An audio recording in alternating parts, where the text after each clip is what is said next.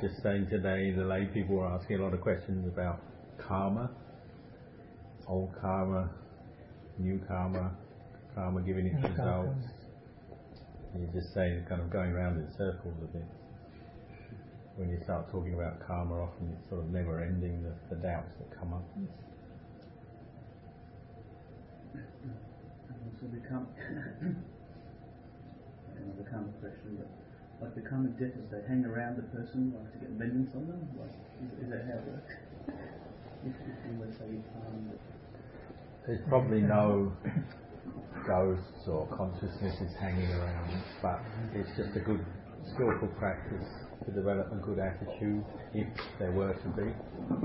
Then one spreads metta, whether there are or not, and he says it's unlikely, there's some ghost hanging around waiting to get you kind of thing. Just the right attitude.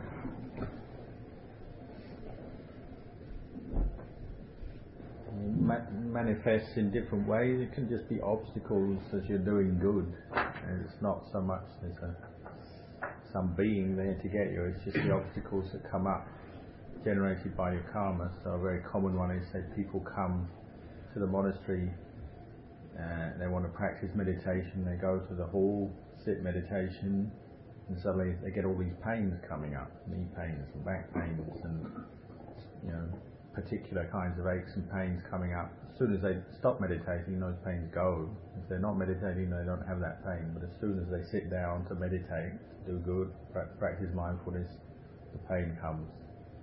It's a very common experience. You call that Jiao Nai Weng, this word which means karmic debtors. But it's not necessarily there's a being there. It's just karma that comes up. When we start practicing, then obviously our experience is affected by both the past and the current karma that we're making. So there's past good and bad karma we've made, which is giving its results, which we're experiencing, those results coming up. But then you're making fresh karma from moment to moment as well. And so there's these two aspects that are going hand in hand all the time. What is Tanajan think of priorities in the practice for someone who's practicing? What in terms of priorities, what is? Yeah, of course, to prioritize what you're doing, the things you're learning, and once you come into the monastery, and what you spend your time doing, and so on. That's something you'll naturally do. So when you begin as an anagarika, you're not going to necessarily have the same priorities when you're a Majjhima monk or a Thera. You come into the monastery, your main priority is first to learn the basic monastic discipline, so to keep your precepts, that's your number one priority. To learn the form, the monastic form, the etiquette, follow the routines, see what you can do to help in the monastery to serve the Sangha, learn the chanting, the most basic chants, say morning, evening chants, and so on. But as you progress, say in your Nawaka years as a monk, well, those priorities will start to change a bit, because maybe you've learned a lot of that basic thing. You know what you're supposed to do, the basic chants, the basic monastic routine, the forms, the practices. So you might be slightly changing priorities. You're learning Patimokkha, for instance. You're learning other chants and things. But obviously at the same time, all this hand in hand with that, you're also practicing meditation. So you're from day one through to however long you live in the monastery, you're always developing mindfulness, developing your practice of meditation.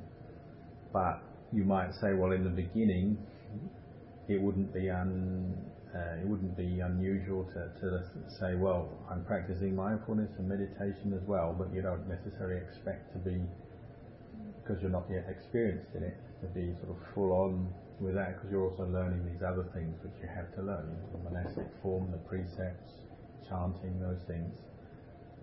But as you progress, say, to the end of your Nawaka years, then it might not be unusual to see your priorities slightly change, and you're putting more effort into your meditation because you've learned a lot of other aspects of your life. You know the discipline, the chant, you know the routines and the practices of a monk. You might, and your skill in meditation is starting to improve, your experience, your wisdom. So then maybe you find as you spend more years as a monk, you maybe put forward more effort, more hours, more effort into sitting, walking meditation. And that's a general sort of description, that those priorities might change slightly through time. If you look at your practice over time as you stay in the monastery, well, it's not unexpected that you have periods where it seems the mind gathers together in samadhi and mindfulness is good and sustained, and then you have periods where it's not like that. You'll have ups and downs in your meditation, and there'll be times where all your the peace of your samadhi seems to have drained away and gone, and you're kind of back to square one, and the mind starts proliferating a lot, thinking a lot about many different things, distracted, different moods coming up.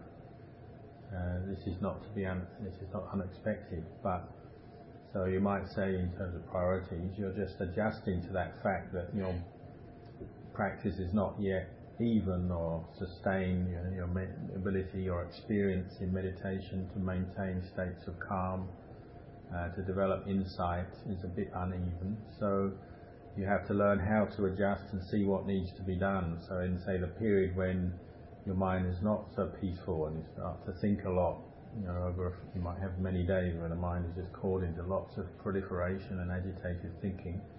Well, you have to turn to do a lot of contemplation at that time, find what helps you to rein in the proliferating mind, reflecting on